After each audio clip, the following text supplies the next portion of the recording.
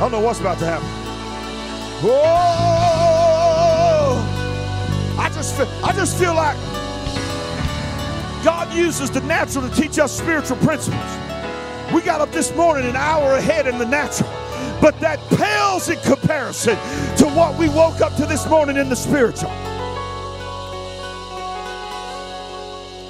I got so much stuff going on in my head right now. I'm thinking about that scripture that said 1,000 years is a day to the Lord, and the day to the Lord is 1,000 years. Hey, by the way, it's great to see y'all. My God, it's awesome. I don't even know who these grown-ups are that's sitting next to you. 1,000 years is a day to the Lord, and a day to the Lord is 1,000 years. If that's the case, in the natural, if we shifted an hour, what did we shift in the spirit realm? Huh? We absolutely accept that we shifted, we went forward an hour. But if that's the case, if the math of time is so different in heaven than it is here on this earth, what did we really shift? What are we shifting every day in the decisions that we're making to serve God? Woo.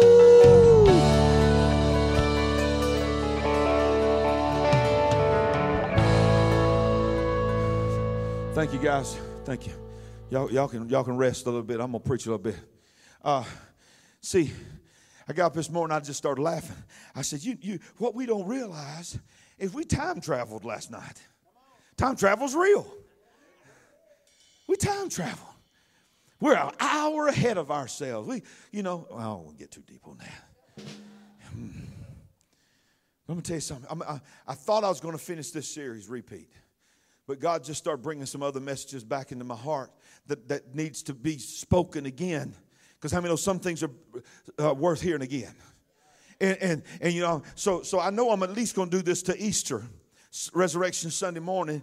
And I might do it on that day, probably not. But I'm probably launch a new series on that. Easter, by the way, is wide open at Solid Rock Church. Hey, listen, y'all better pack this place out. And I don't care if you like that. We're having Easter, man. We're having the kids up here. The kids are going to do their dances. The kids are going to do their dramas. We're going to have, my God, we're going to have a Holy Ghost resurrection Sunday service. My God, I'm telling you, they ain't shutting us down ever again. They're not shutting Easter down. They're not shutting Christmas down. They're not shutting Thanksgiving down. They're not shutting any regular Sunday down. They're not going to shut anything down again. They may say they're going to shut it down, but it ain't happening here.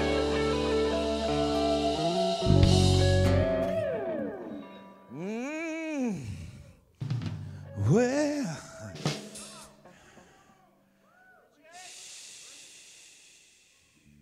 see, what perfect message to bring back in this season, the series that I originally preached. I've been going back and making sure I tell you when I originally preached this. I originally started this series on September the 7th, 2016 is when I preached this. 2016. And that, if you'll remember this series, I came out in a hazmat suit. Completely in a hazmat suit with a giant mask on. 2016. Protected myself from infectious. Oh, y'all ain't hearing me. That was 2016, y'all. I got pictures to prove it. Hazmat suit. And the series was called Toxic. We dealt with toxic voices, toxic relationships, toxic churches. Can a church be toxic? Oh, yeah. Oh, yeah. I've been in some toxic churches. Toxic means they'll make you sick. In fact, the definition of toxic is this: anything containing poisonous material capable of causing sickness or even death. Let me tell you something. I have had people try to kill me spiritually in church services. I've been around toxic people that are not happy unless they are trying to destroy me. Hallelujah. Toxic. We are in a toxic society. Are y'all hearing me?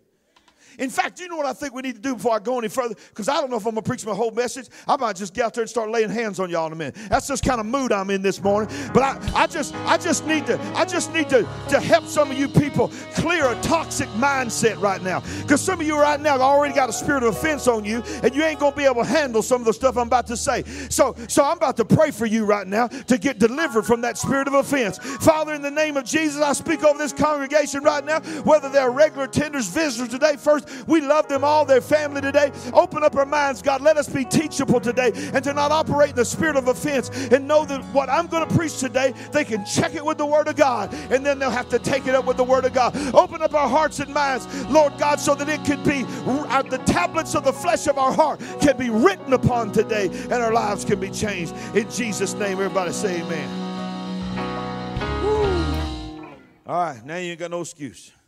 So, let me show you what Romans chapter 7 says. Romans chapter 7 says this: for we know that the law is spiritual. Man, this is a difficult passage of Scripture. Number one, it's difficult for me to read. It's always been difficult for me to read. I can't flow it. It's hard to read. But when you hear what Paul is saying, I want you to hear, I hate to use this term, the greatest Christian, because there's no respecter of persons, nobody perfect. But our first true example of a Christian in the Word of God, a converted Christian that took the gospel to the world, wrote over half of the New Testament. My God is a great example in the conversion of Saul of Tarsus into the Apostle Paul, the story of Paul. Are you with me, church? Amen. So this is Paul writing now. This is the greatest example of a Christian that we have before us. He says, for we know that the law is spiritual, but I am carnal, sold under sin. For what I am doing, I do not understand. Watch this. For what I will to do, that I do not practice. But what I hate, that I do. If, then, I do what I will not to do, I agree with the law that it is good. But now, it is no longer I who do it, but sin that dwells in me. For I know that in me, that is in my flesh, nothing good dwells.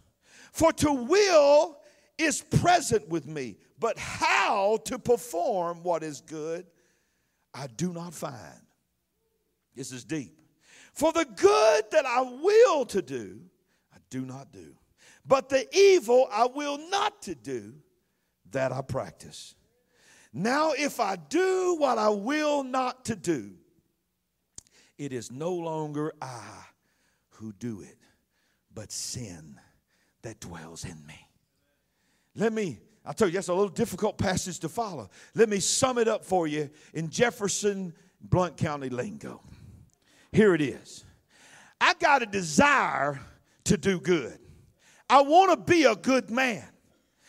But I still find myself giving in to things of the flesh, doing stupid things and sinful things.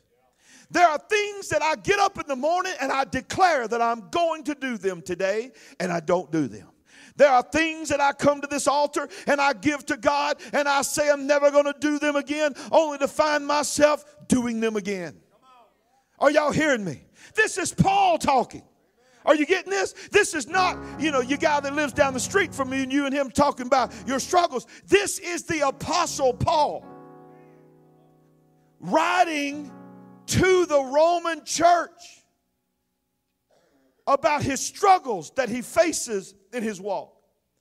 But the powerful thing that you got to get is he says, but I know the origin of why this happens.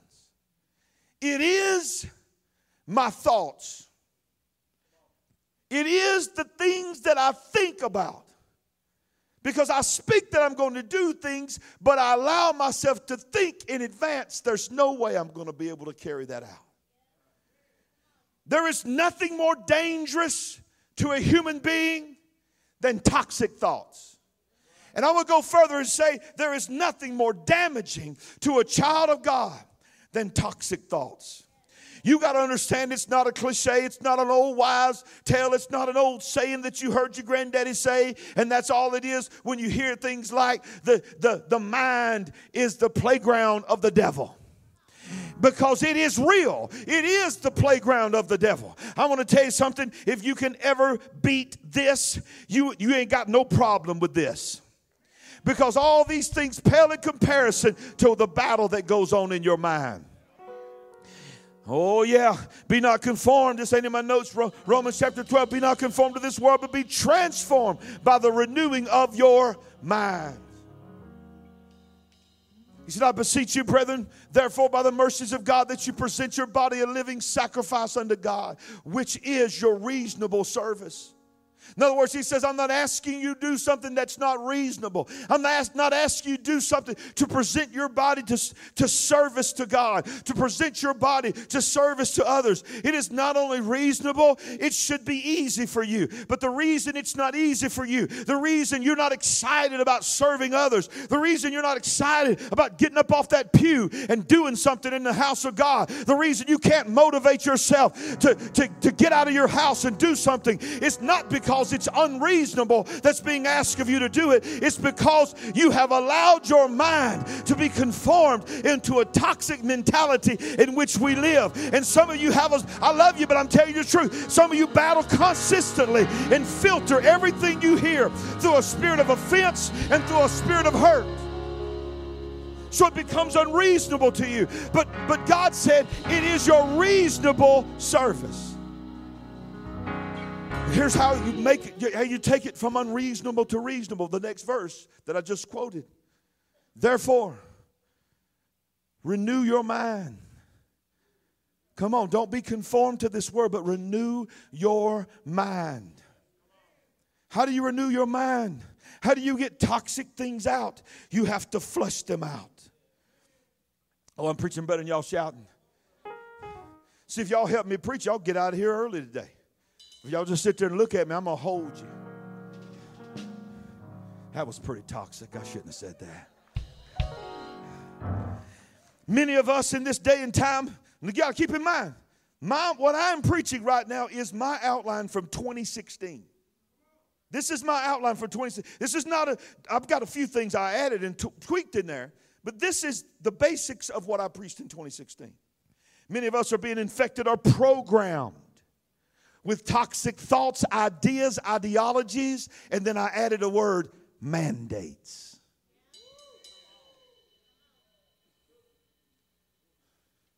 Get this about your thoughts. The average person has over 30,000 thoughts a day. Through an uncontrolled thought life, we create the conditions in our life that opens the door for illness, sickness. In other words, sometimes we can even open the door and make ourselves sick. Research shows that fear itself, just fear, the emotion of fear, on its own triggers more than 1,400 known physical and chemical responses and activates more than 30 different hormones. I'm going to say that again. It has been proven that just the emotion and the thought of fear triggers 1,400 known physical and chemical responses and activates more than 30 different hormones. Is it any wonder that we've been told that we've not been given a spirit of fear, but of power and of love and of a sound mind? Because God knew the power of fear, but greater than the power of fear is the power of faith. Greater than the power of fear is the power of the Holy Ghost. Greater than the power of fear, my God, are y'all hearing me, is a man or a woman of God who knows who they are in God.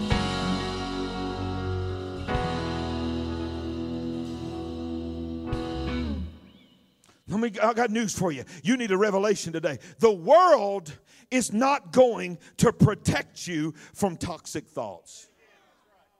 You are going to have to protect yourself.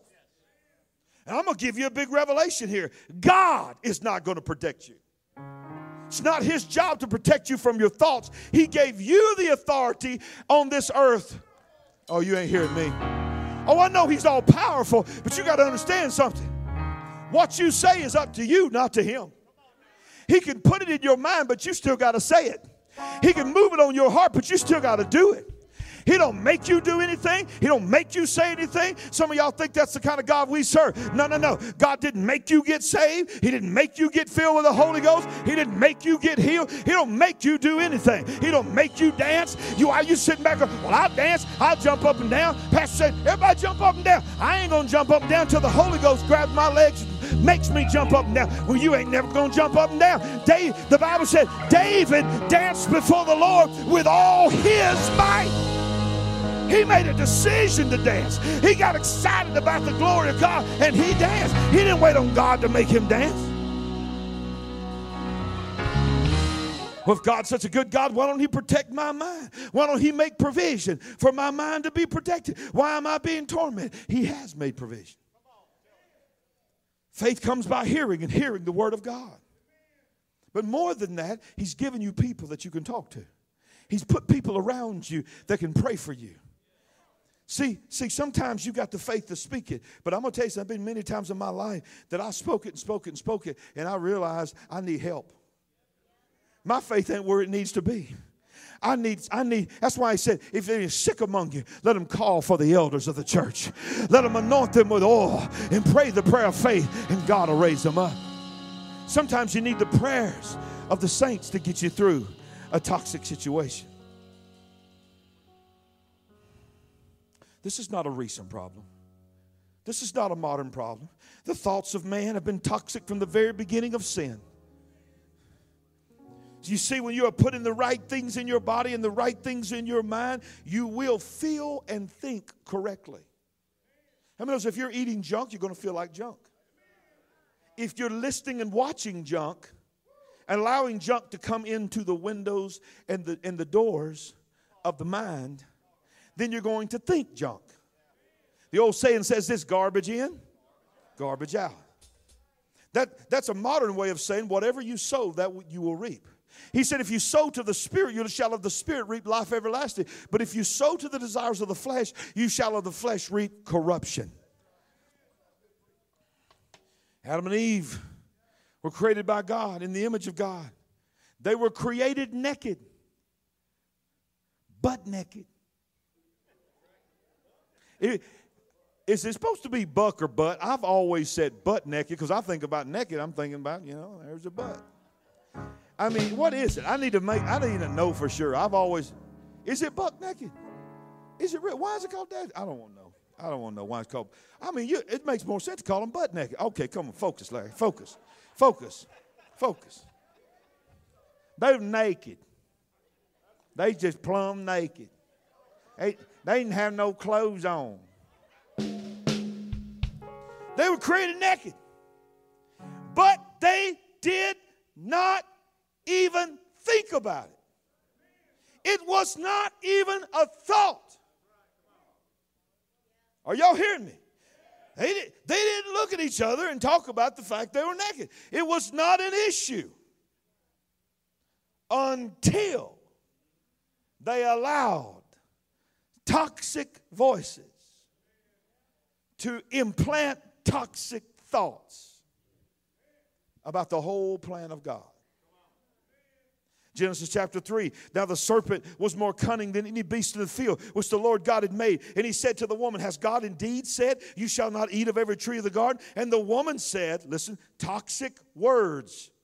The woman said to the serpent, we may eat the fruit of the tree of the garden, but the fruit of the tree which is in the midst of the garden, God has said, you shall not eat it, nor shall you touch it, lest you die. Let me stop and say this right now. When you are having conversations with, can I be real? With toxic mouths. There are some people in your life got a toxic mouth. They're not our enemy. They're not our enemy. God loves them just like they love you. But I got news for you. That don't mean I got to sit around your mouth. That don't mean I got to sit there and listen to you badmouth the people of God, badmouth your pastor, are y'all here? I ain't got to do it. I ain't been called by God to sit there and listen to your garbage. In fact, you try to do it around me, I'll just go ahead and rebuke you in the name of Jesus. But what I'm saying is this. When she replied, she had probably had this conversation multiple times with the devil. But when you allow toxic voices into your life and they become to be implanted thoughts in your mind, the consequences of toxic thoughts is you will convince yourself that what comes out of your mouth is the truth, because there's some truth in it, but there's also a lie that has now grafted its way and tagged itself to the truth. See, it was the truth that God said, you can eat of every tree in this garden, but that tree, the tree of knowledge and good and evil, that's my tree. You don't eat on my tree. Every other tree you eat from, you don't eat from my tree. If you eat from that tree, you're going to die. But he never told them they couldn't touch it. In fact, the power of that statement that she makes really reveals what was really in motion. The behind the scenes, the backstory of that statement will blow your mind when you think about this. The original, see, some people think the oldest profession, y'all know what they say the oldest profession is? No, the oldest profession is not that. The oldest profession is gardening. The oldest profession is farming. Because the very first farmer was the very first man, Adam. So they were put in that garden, and the Bible said they were given a responsibility to tend that garden. So in other words, they were commanded by God to protect, trim back, and tend to the tree of the knowledge of good and evil. Can you imagine looking at this beautiful, glistening fruit, protecting it, pruning it, just like everything else? But the difference was you had to take care of it. You had to discipline yourself to take care of this tree, knowing this tree belonged to God. But you couldn't eat of it. But toxic thoughts will take that to another level. Well, if God didn't want me to eat of this tree, he must not have even wanted me to touch this tree.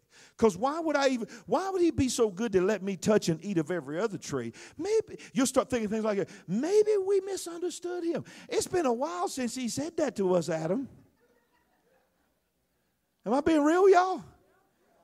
I mean, the truth is, we've retold this story to ourselves like 100 times, and maybe we just forgot. Because it don't make sense. We'll start telling ourselves like this. That when you start seeing God do things that blows your mind, and I'm talking about what you don't want him to do, don't look like he's working, you'll start allowing toxic thoughts to say, this can't be God. Why would God let this happen? How could a God that I truly believe loves me so, how could this happen to me? But what you don't understand is by the time you start thinking that, you've sort of changed your perspective of who God is in your life. So notice that the statement of Eve was a response to a question from the serpent. Did God really say? Huh? Why would, are y'all with me? Are y'all with you, Pastor, this morning? I need to go back and read this again.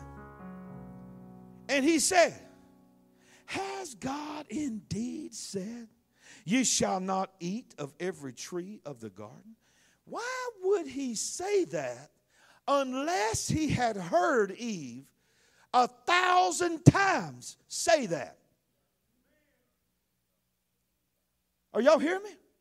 Now watch what his repetitive, unrelenting. I tell you what, I hate to give the devil credit for anything, but I'll give him credit for one thing. He's persistent. I hate him, but he's persistent. He don't give up just because you tell him to give up. He's going to keep trying to steal, to kill, and destroy. He's going to keep lying. He'll start with a little nugget of truth, and then he'll twist it. But you got to remember, he's a liar. That's what the Bible said. He's the father of lies, what the Bible said. And the Bible said there is no truth in him. So here's some, oh my God, I need 2 weeks to finish what I got stirring inside of me right now. Watch this. So why are you so busy worrying about what the devil's saying to you? Because everything he's saying is a lie. There's no truth in him.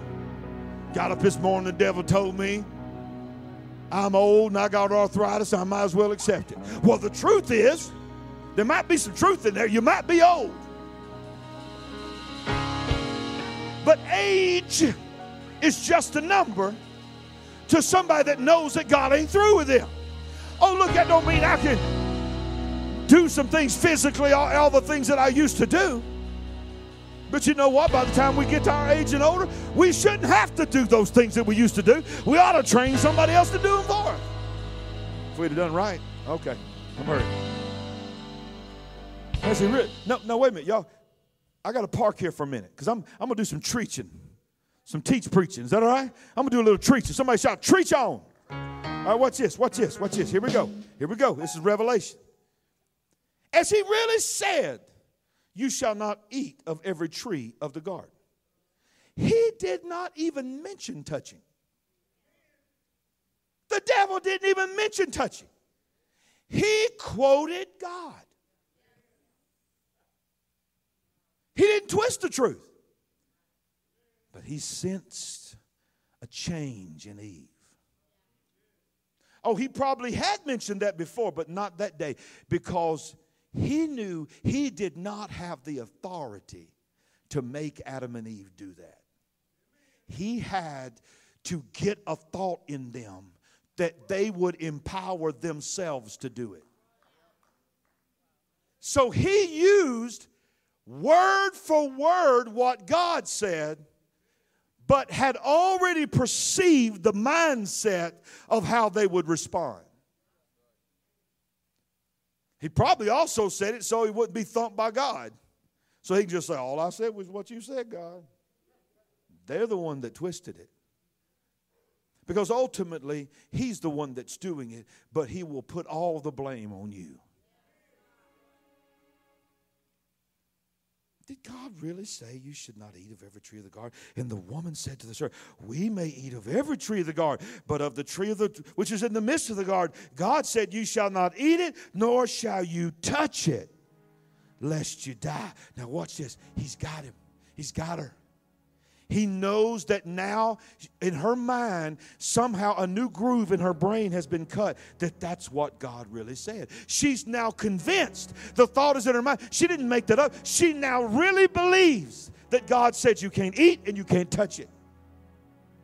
Which probably means, I'm about to get deep on y'all, that her and Adam, before this ever happened, this conversation ever happened, had already started not tending to the tree. They had already convinced themselves of the thought that God, either they convinced themselves that God said that, or they got so offended by the thoughts that were being planted in their mind by the devil that they started remembering the thoughts, the toxic words of the devil. The devil's nowhere around, and they're sitting there tending to the tree of the knowledge of good and evil, and then those thoughts come in their mind. You know, I know he's a serpent, I know he's the devil, but what he's saying is true. This ain't right.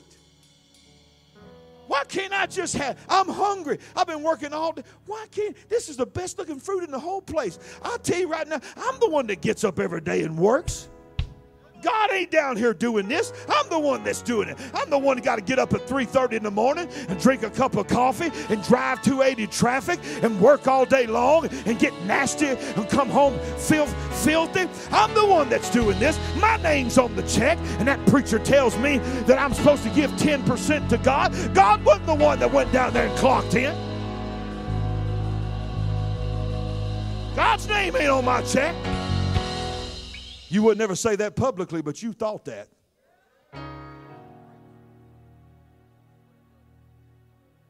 You thought that. Ain't no man gonna tell me what to do with my money. I ain't never told you what to do with your money. I just told you what God told you to do with your money. That's what the tree of knowledge of good and evil really is a type and shadow of tithing. That belongs to the Lord, but you still work for it. But you don't touch it, you don't eat from it because it's the Lord's and it's holy. So God said the tithe is mine and the tithe is holy. That 10% is in your check, but it don't belong to you. You work for it, you tend it, but you don't eat it.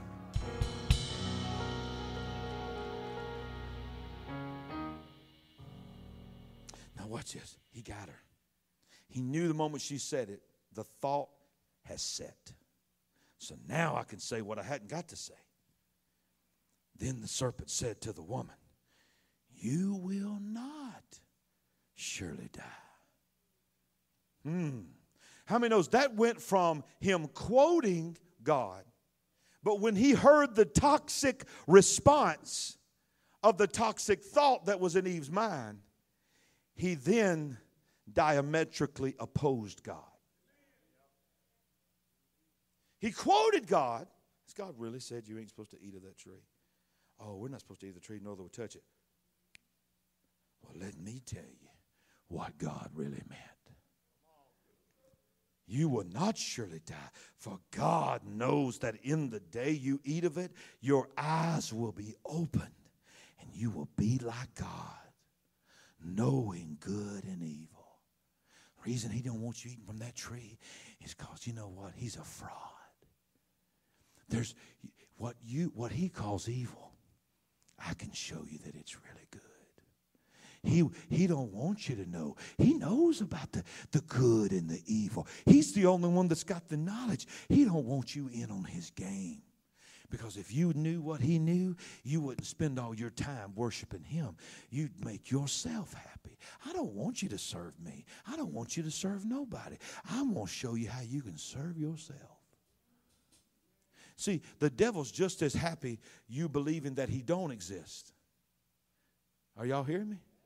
He'd prefer that you don't believe he even exists. Because if you don't believe the devil exists, you are not going to fear living a sinful life. So you're just going to live a sinful life, and the devil's like, I don't care if you worship me or not, but you will live with me for all eternity. Am I preaching good? I didn't ask you if you liked it. I said, am I preaching good? Sometimes preaching good means stuff you need to hear that you don't want to hear, your flesh don't want to hear. So when the woman saw, everybody say saw that the tree was good for food, that it was pleasant to the eyes and desirable to make one wise, she took of its fruit and ate. She also gave to her husband with her, and he ate. Then both of their eyes were open, and they knew that they were naked. They sewed fig leaves together to make coverings for themselves. What you got to understand is this. They had seen that. You got to get past. I know if you were raised in church like me, you were raised with those cartoon Bible books. Remember them? I mean, they were awesome, man. I loved them. We used to go to doctor's offices, and they were in the doctor's offices. Remember that? That's how old I am. I'm dating myself. Oh, y'all remember that? You actually could go to the doctor's office, and the Bible was sitting in the waiting room. And kids would sit there and read the Bible. And then also, I remember this. Some of y'all young people, y'all don't understand this. I mean, y'all got everything in the world's on that phone. I'm telling you, we had to have 8 tracks, cassettes, records, 33s, 45s. I mean, we had to have all kinds of stuff to get what you get on your phone. But one thing I remember that my mama bought me when I was a little boy was one of those cartoon Bible books, and it was about this big. And y'all gonna remember, my age gonna remember this. It's about this big. And when you opened up that first page, it was real hard and rigid because it had a sleeve in it, because it had a full-size 33 record in it. And you put that record on, and you'd put that needle down, and that needle starts saying, and then it'd start reading the Bible story to you. And you'd read that book, and all of a sudden, anybody remember what I'm talking about? You'd hear, ding, and that meant turn the page. And that's how we got the Bible back then. We had to listen to the record player, ding, turn the page. And we'd read. Even when you couldn't read, you could follow the drawings. It was awesome. It was teaching kids the Bible. But what happened was, it put in my mind that when Adam and Eve sinned, there's like 25. Because that's how they were drawn.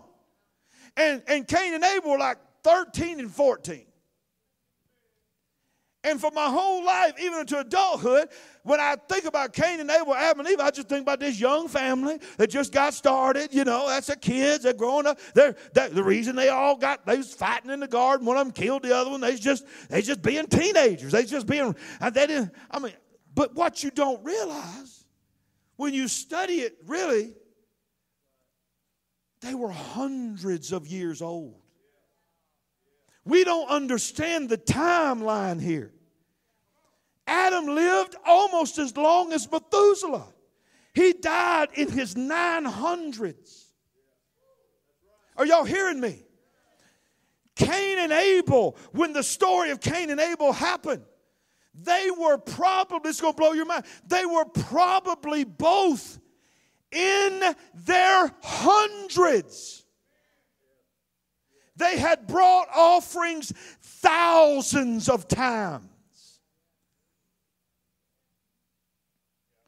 So the conversation that Eve and Adam were having with the serpent, don't fall into the quickness of the reading of the story and thinking he put them in the garden and 2 weeks later they fell. It was probably, this is gospel according to, I can't prove this, but when you study it in context, it was probably decades of conversations chipping away. Not only is Satan persistent, he's patient. Satan plays the long game. This is what the long game for Satan is. He'll even sacrifice you to let you go to heaven just barely to get your child. Oh, God, you didn't hear that.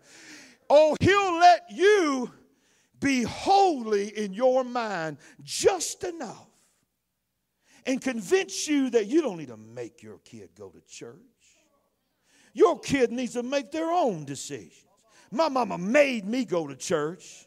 I'm not going to make my kids go to church. They're going to decide on their own if they go to church.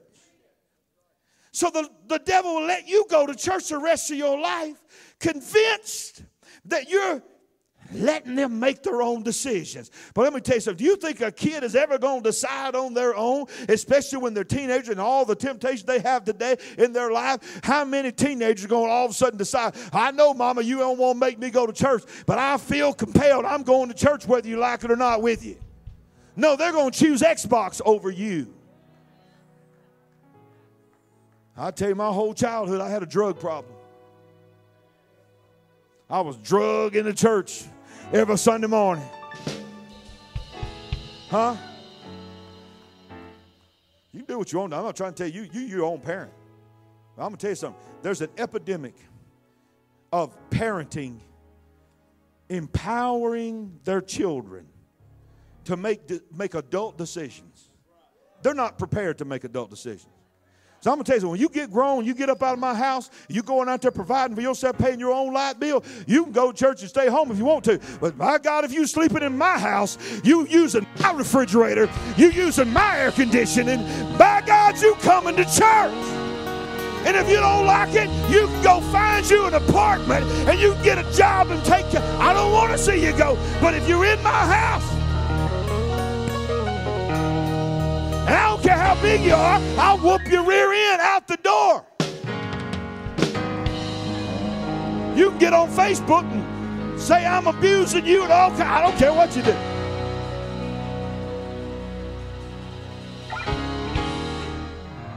Focus, Larry, focus.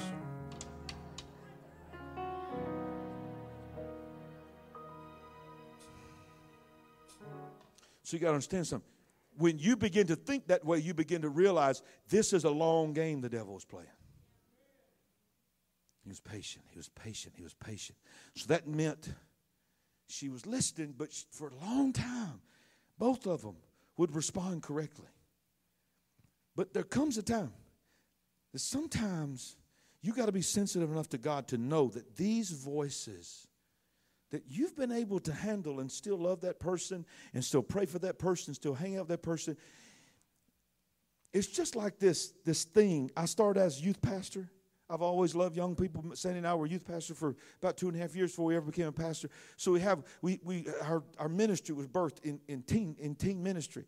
And I'll just tell you, and then all the way now I see this happening in young adults. I see this happening even in grown adults that's gone through death of a spouse or maybe even through divorce or something like that. And they'll come to me as a pastor. They came to me back then when I was a youth pastor, and they'll start telling me about this person they're dating.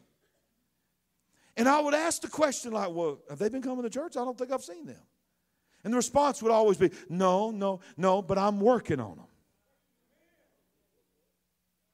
Will they go to church anywhere? No, no, no. Are they, do you know if they're saved? Well, I don't think they're really saved, but I'm going to tell you what I feel. I feel the Lord has put it on my heart that that's the one I'm supposed to be with. And if that's the one I'm supposed to be with, then He's going to help me get them saved. Can I tell you something? If we've seen it one time, baby, am I right? Out of every 10, 9 out of the 10, you don't change them. They change you. You don't get them in church. They get you out of church. Because already from the beginning, you've already compromised your standards and the voices. See, let me tell you something, single folk. Let me talk to some single folk here. What you need more than some sugar? Well, would it be better if I talked to you in my Barry White voice? Oh, yeah. You think what you need is a chiseled body.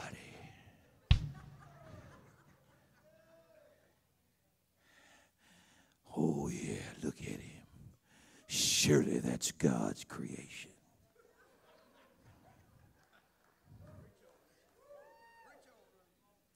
I feel the Holy Ghost looking at him. It's got to be God. Looking at her. Look at her. Oh, bless her heart. Did she drop something? Bless her heart. I feel the Lord telling me to go assist her.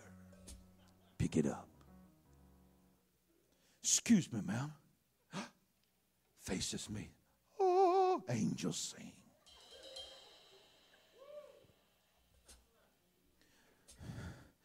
What you need more than even physical touch, which we all need that, is you need somebody that's going to speak into your life. Oh, I feel the Holy Ghost. You need somebody that's going to call something out of you that you can't see in you. You don't need no toxic voice. You need a voice that says, baby, let me tell you something. I see greatness in you. You need somebody that's going to pull something out of you that goes against what everybody else has been telling you. Because when you emotionally attached to someone,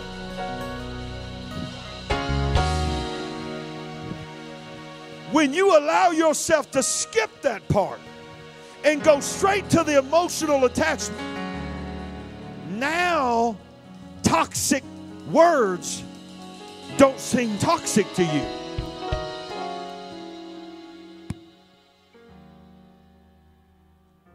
If there was a way for me to get the things that's in my head sometime I'm going to up here and put on this screen, y'all would be shocked.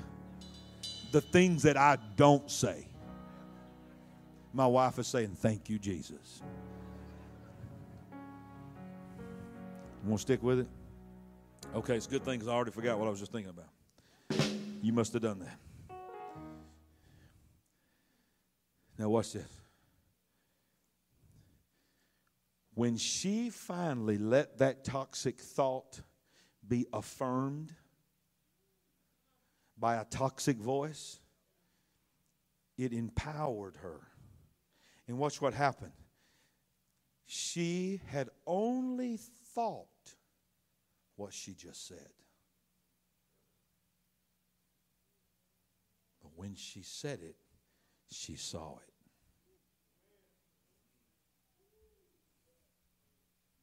She had thought it. That tree looks good to eat. That tree looks like it would be healthy, not harmful. She just never said it. Watch what it says. Watch what it says. Watch what it says. I'm almost through. God knows the day that you eat of it, your eyes will be open. You will be like God, knowing good and evil. So when the woman saw that the tree was good for food, she never allowed herself to fully see it until she brought the thought out of her mouth.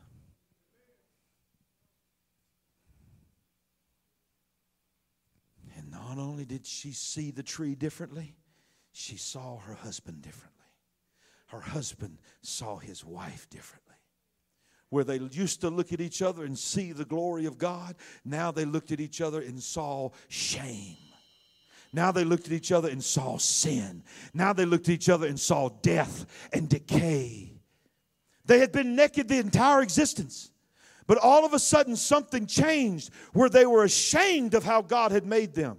Why? What was it? It wasn't that they were naked. It was that they could see their nakedness because the toxic thoughts had been brought into the world. And the empowerment of the dominion that had been given to them in Genesis 1:26 allowed them to take a thought. And the power of life and death is in your tongue. And when they spoke it, they spoke that thought out. And that thought became reality. And the glory of God is not going to reside on someone who is toxic. And the moment that they embraced the toxicity of the devil and embraced what he was saying over God, God said, I'll share my glory with no one. And his glory fell off of them. And they no longer were clothed in the glory.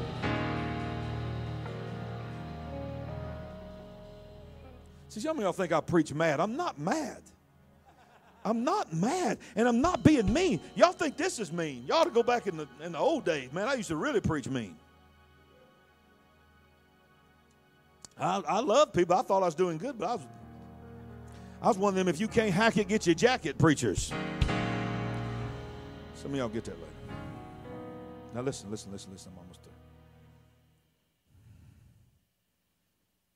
Jesus comes down. God comes down in the garden. God already knows what's happened, right? God already knows what you've done. But he'll still come to you and give you an opportunity to tell him. Because the grace of God and the mercy of God is everlasting. His heart is to forgive you. His heart is to love you and restore you. His heart is not to judge you. His heart is never to punish you. It's not his heart. He loves you. So look at the awesomeness of God.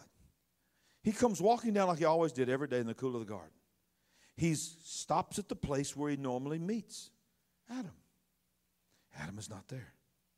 God knows exactly why Adam is not there. But watch what he does. Oh, I feel the Holy Ghost. I'm preaching things right now that I didn't preach in 2016. This is a revelation right now for this moment. Watch this. He leads with this. Adam, where are you? He knows where he's at. Why did he do that? That was the first ever recorded altar call. I know what you've done. But I'm giving you an opportunity to come out here and just tell me about it. Because this is not a deal killer, Adam. I knew you was going to mess up when I made you. Because you're not me, you're not God. But I'm trying to explain to you, I'm trying to teach you that I want to love you and forgive you and restore you. Where are you? So I feel the Lord telling me right now, compelling me. I'm not God, but I'm his voice today speaking into your life. I want to ask you a question right now. Where are you? Where are you? I know where you used to be. Where are you right now? Where are you? Adam says, we're back here. Back where, son? I'm behind this bush over here. That's a crazy thing to do. Why are you doing that? I've never told you to hide behind the bush. Why are you hiding behind the bush? Listen, these are words that trigger responses of words. These are words that are picking at the thoughts that are in Adam and Eve's mind, giving them an opportunity to cut a new groove over what they just did. Why are you hiding behind there? Because we're naked.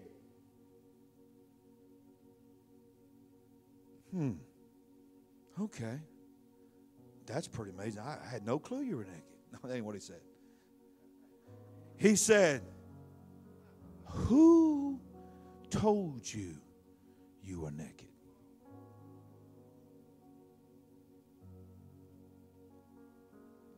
Then they went into the toxic blame game. Adam, speak up. Come clean. No heart of repentance. It was that woman you gave me. She made me do it. Eve, your man ain't got the guts to speak up for himself. Maybe you will. What happened? It was the serpent. He tricked me. See, their minds had become so toxic they didn't even realize the question. Preachers have preached for years. Who told you were naked? And they preached that they had convinced themselves of the shame of the nakedness is what he was saying. No, what he was saying is, you done forgot I'm the one that told you were naked. We've had talks where we've talked about how I made you, but how I made you was nothing to be ashamed of, because your glory, my glory clothed you. You already knew you were naked, because I'm the one that told you you were naked. Now you've taken what I told you and how I made you, and you've allowed toxic thoughts to think that is somehow something bad. Now, I'm not telling you to run around naked, okay? We're not in that world anymore. We're in a sin-cursed world. Cover your naked body up.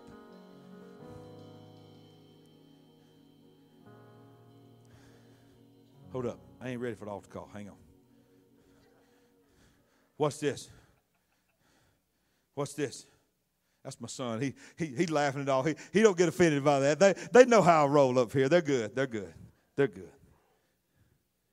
I'm almost through. How many times have I already said that? So here's what I got to skip down some stuff here, because I got to get to this. Somebody say this way: I have to protect my mind, because my mind is the seed bed for my thoughts, which create my future actions. You are going to do eventually what you think you're going to do. That's what Paul was trying to tell us. The problem is, because it was the same book and the same man writing it, I'm trying to understand the very thing I'm trying to teach you. And that is, I have to renew my mind. He said it in the same book, Romans. Because the battle of when I say I'm going to do something, but my mind is not equipped and I've not allowed the right thoughts to get in there to carry out what I said I was going to do. I got too many grooves of negativity in my mind. Your thoughts are the seedbed for your future actions. Before you ever do it or say it, you've already thought it. Let me just real quickly give you this one scripture about the power of the evil thoughts of the world and what it can do. The flood that came on the earth in Genesis 6 came on the earth as a result of toxic minds.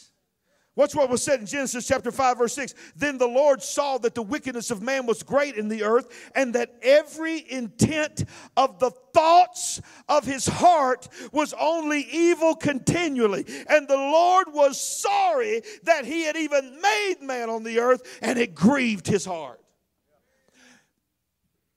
It grieved his heart because he had looked at his creation, and his entire creation had evil thoughts continually. But Noah found grace in the eyes of the Lord. There was one man that didn't have no negative thoughts. Noah and his family. And thank God, because we were saved. Y'all still with me? You know, I'm going to stop right now. And I'm going to bind a spirit right now that I feel in this house. In the name of Jesus, I'm telling you right now, I identify what you're trying to do to people's minds right now. The very thing that I'm preaching on, you're trying to do this to their mind, but as their pastor, I say in the name of Jesus, they're not in this fight alone. We're in this with them. And I'm telling you, if it's you, if you're battling some things in your mind and you're battling even the ability to you're trying your best to receive what your pastor is saying, but you can't do it because your mind is so tormented, I'm telling you right now, I speak over you right now. I'm not going to tell you to raise your hands, but I know you're in here. In the name of Jesus, can we just begin to pray right now? I feel like we need to pray in the Spirit. Somebody's about, their mind's about to get free right now. I bind anxiety. I bind panic attacks. I bind stress right now. In the name of Jesus, I come against blood pressure. I come against everything that would cause stress and anxiety and panic to come upon them. That is fear, and that is not of God. Lord, we declare right now, in the name of Jesus, freedom. You know why? You know, I feel like the Lord told me to do that is because sometimes even when you're trying to help somebody and you're giving them the positive thoughts, it will trigger things, and the enemy will beat them up and make them feel like they're bad people because they're not doing what the pastor's preaching them that they need to do, and they don't have the strength to do it. So therefore, instead of it helping them, it triggers those thoughts to cause them to say that they'll never get free. And I want you to know something right now. That is a lie from the pits of hell. God has you in a place of greatness. God has a call on your life. And you are free in the name of Jesus.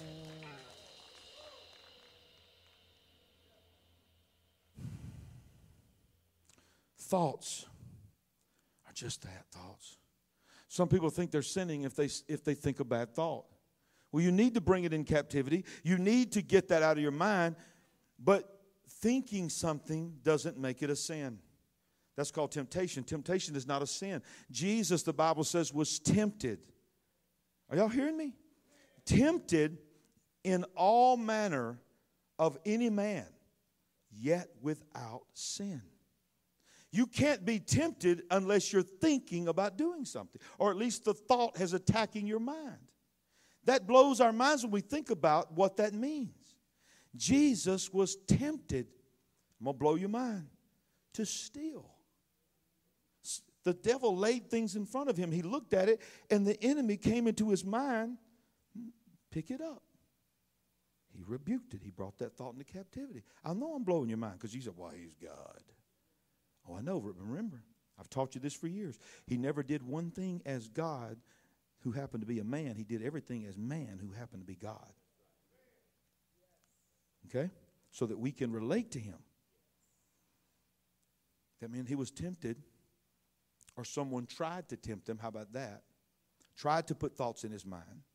Here we go. Brace yourself. To be with a woman. And a man.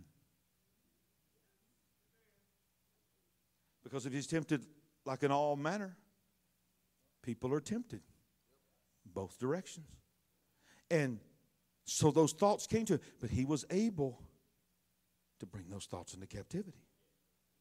So I want you to know something. You have the power of life and death is in your tongue. The power of life and death is not in your mind.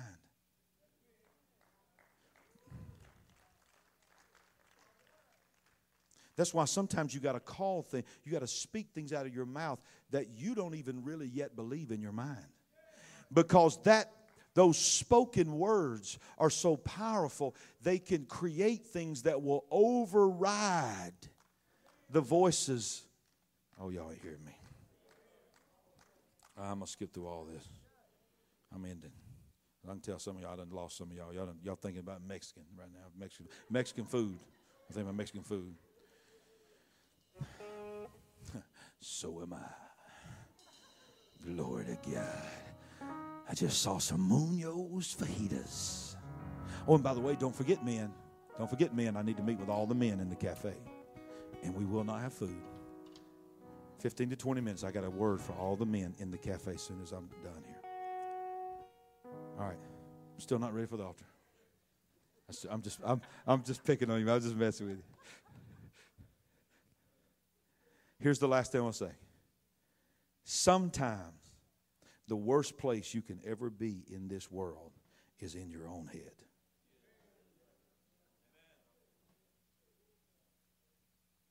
I think I need to say that one again. Sometimes the worst place to be in your life is in your own head.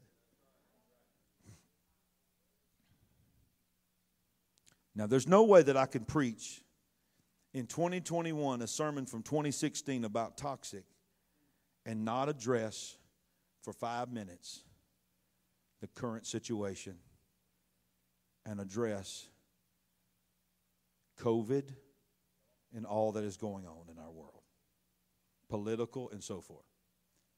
I ain't scared, so I'm going to say it. I'm literally just going to read, when I was under the anointing of God, what I typed. Here we go. This has to be the most toxic thing and moment that I've seen in my generation. It is toxic in the real sense, talking about COVID, of what it does to our bodies. It is not a hoax. It is not fake. It is toxic. It is deadly to parts of our people. It is real. No mistake about it. But even as deadly and toxic as it is in the natural, it has become even more toxic to what it has done to our minds. You better pray for me. Because you're not the one saying this stuff, I am. And so you need to pray for your pastor, because I'm not going to be mean. I'm not going to be judgmental, but somebody's got to speak the truth here. So I need you to pray for my protection and my family. The enemy has been patient and has waited on the right moment to capture the minds of the human race and inject their minds with fear and control. We have become so worried about a virus that we are completely unaware and have been made to be distracted by so much that is going on around us that no one is talking about, and many are completely oblivious to it. While this virus has happened, there has been an unrelenting, unabashed attack on the family unit. The removal of God from every facet of our lives is underway. The removal of God-designed, God-created gender. This is not a political statement. This is a biblical statement. Billions of dollars have been in multiple COVID relief bills, including this one that everybody's so excited about getting $600 or $1,200, and I know that's a big deal.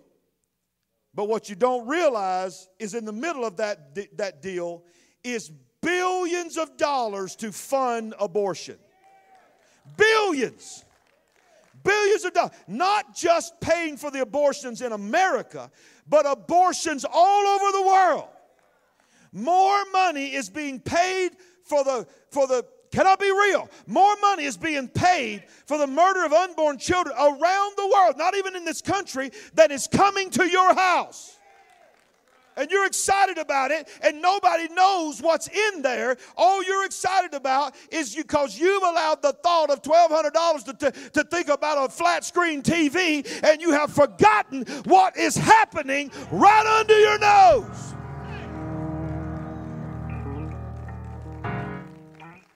Censorship of any thought or teaching that opposes the belief system of the social media giants and billionaires is being removed. Government leaders are proudly proclaiming. I watched one with my own eyes and my own ears 2 weeks ago in a debate when somebody stood up and read the Word of God on what God's will is for the family, and the leader of this party stood up with a microphone and said, "Gentlemen, sir, and to ma'am of all the people here, your belief system, your God, and what God's will of your God or any God is of no concern to us in this chamber." That is what he said. I'm talking about the one that had the gavel said, what your God says and his will is of no concern in this chamber.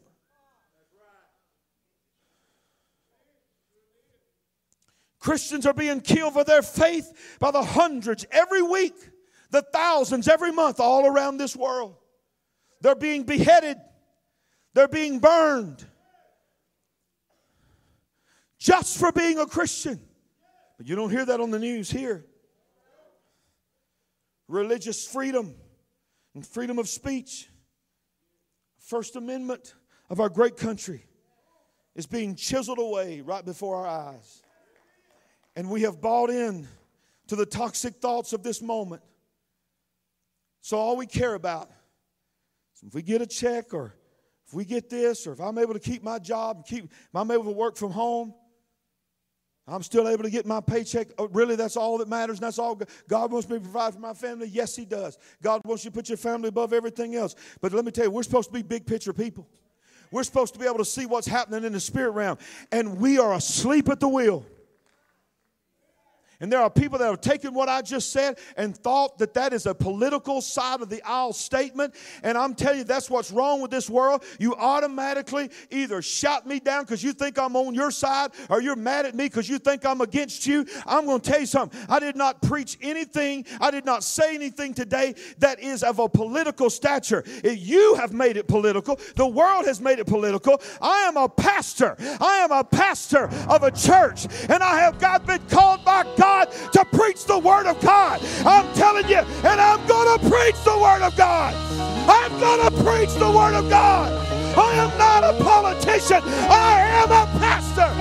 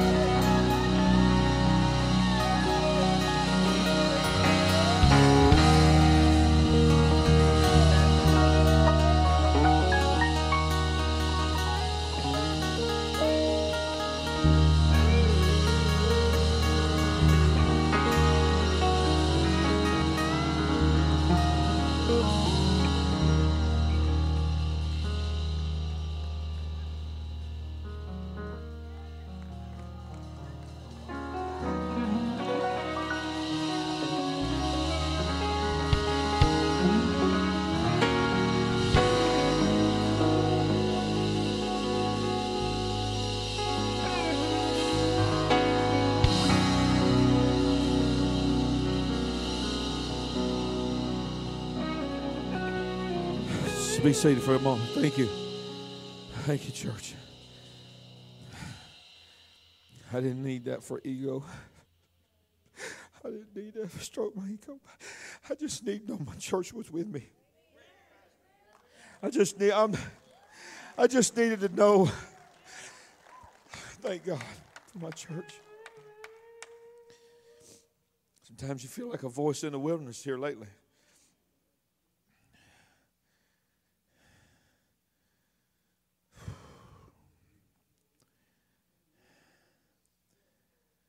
I'll just close with this scripture.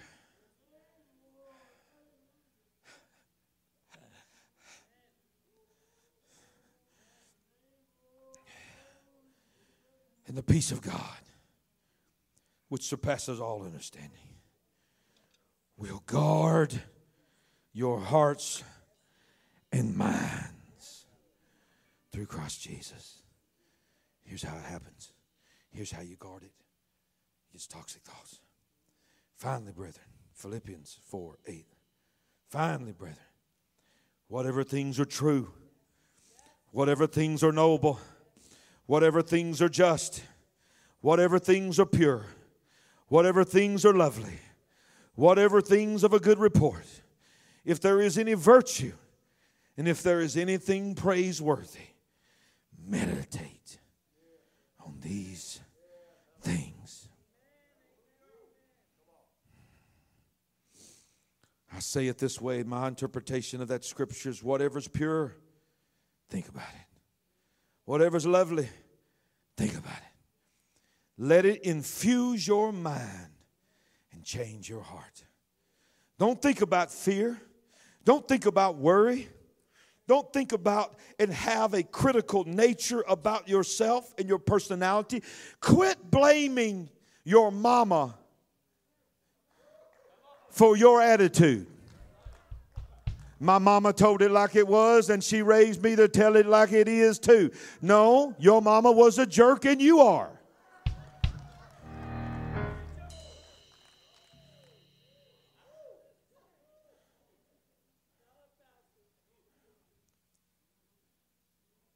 It's a cop-out when people say, well, sorry, you don't like it, I'm sorry, I'm just going to speak my mind.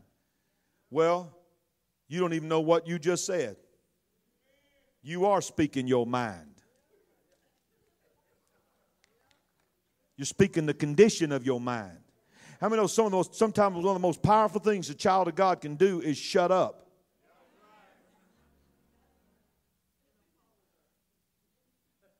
True.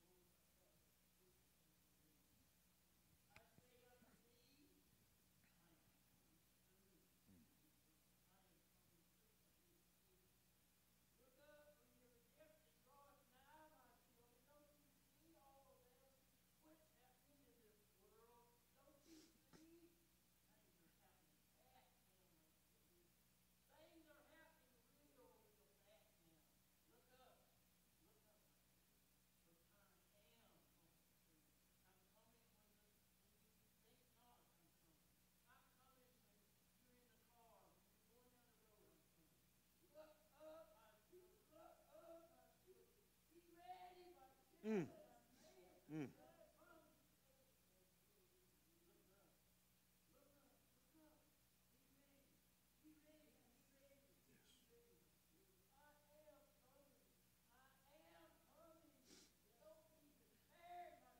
Yes.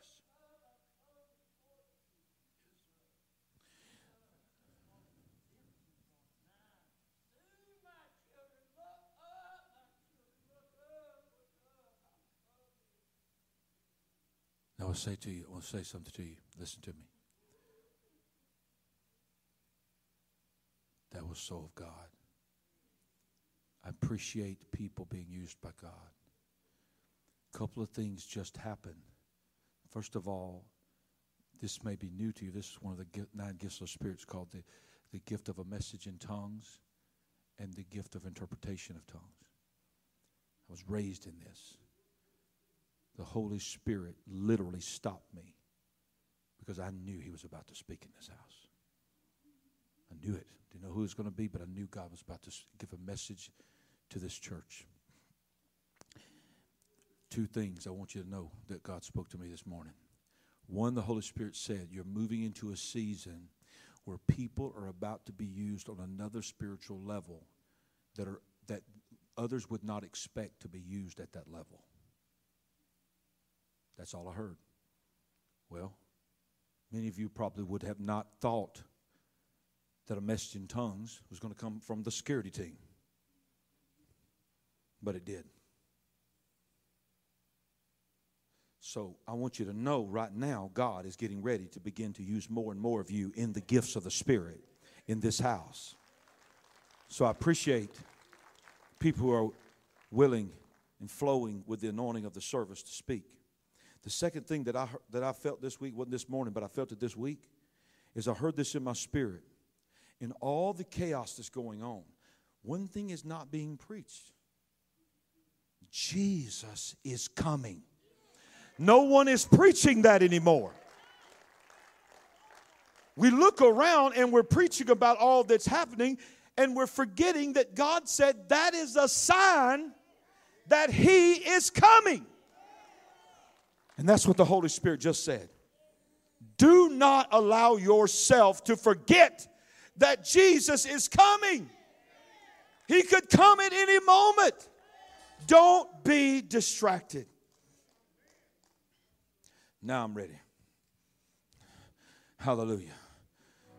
Praise God. I'm telling you right now, this is one of those. And one of the reasons I know God had my church to just encourage me just then is because I know myself. I know my mind. When I preach things like this, I preach under such a power and anointing up here.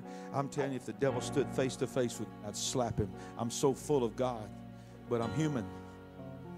And I'm telling you, my wife will tell you, when I preach messages like this, when I say things that are tough, I beat myself up a lot of times on that Sunday, the rest of that day and into the week, and I'm replaying, oh God, I shouldn't have said it that way. That's going to be misinterpreted.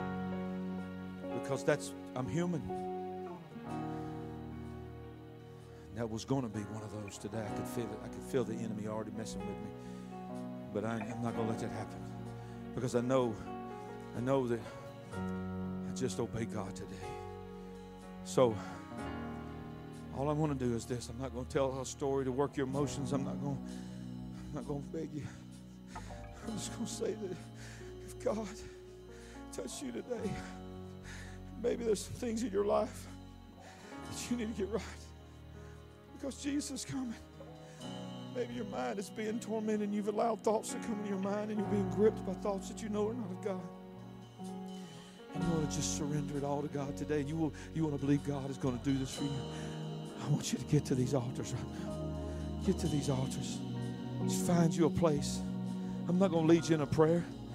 It's between you and God. Just find you a place. Just talk to Him. Just talk to Him. He just wants you to talk to Him. That's all He wants. These altars are open. These altars are open.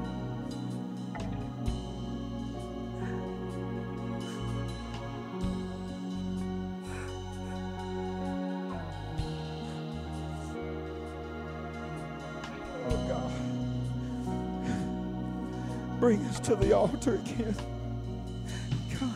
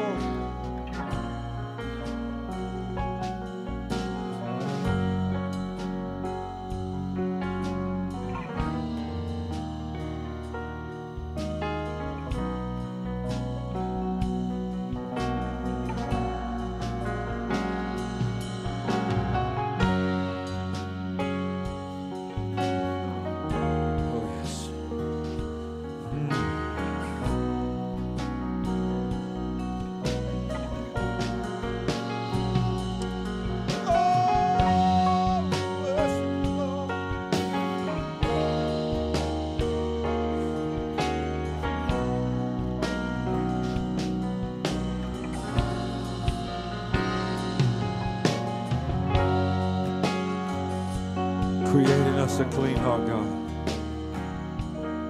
Renew a right spirit within us. Jesus, I pray for everybody that's up here.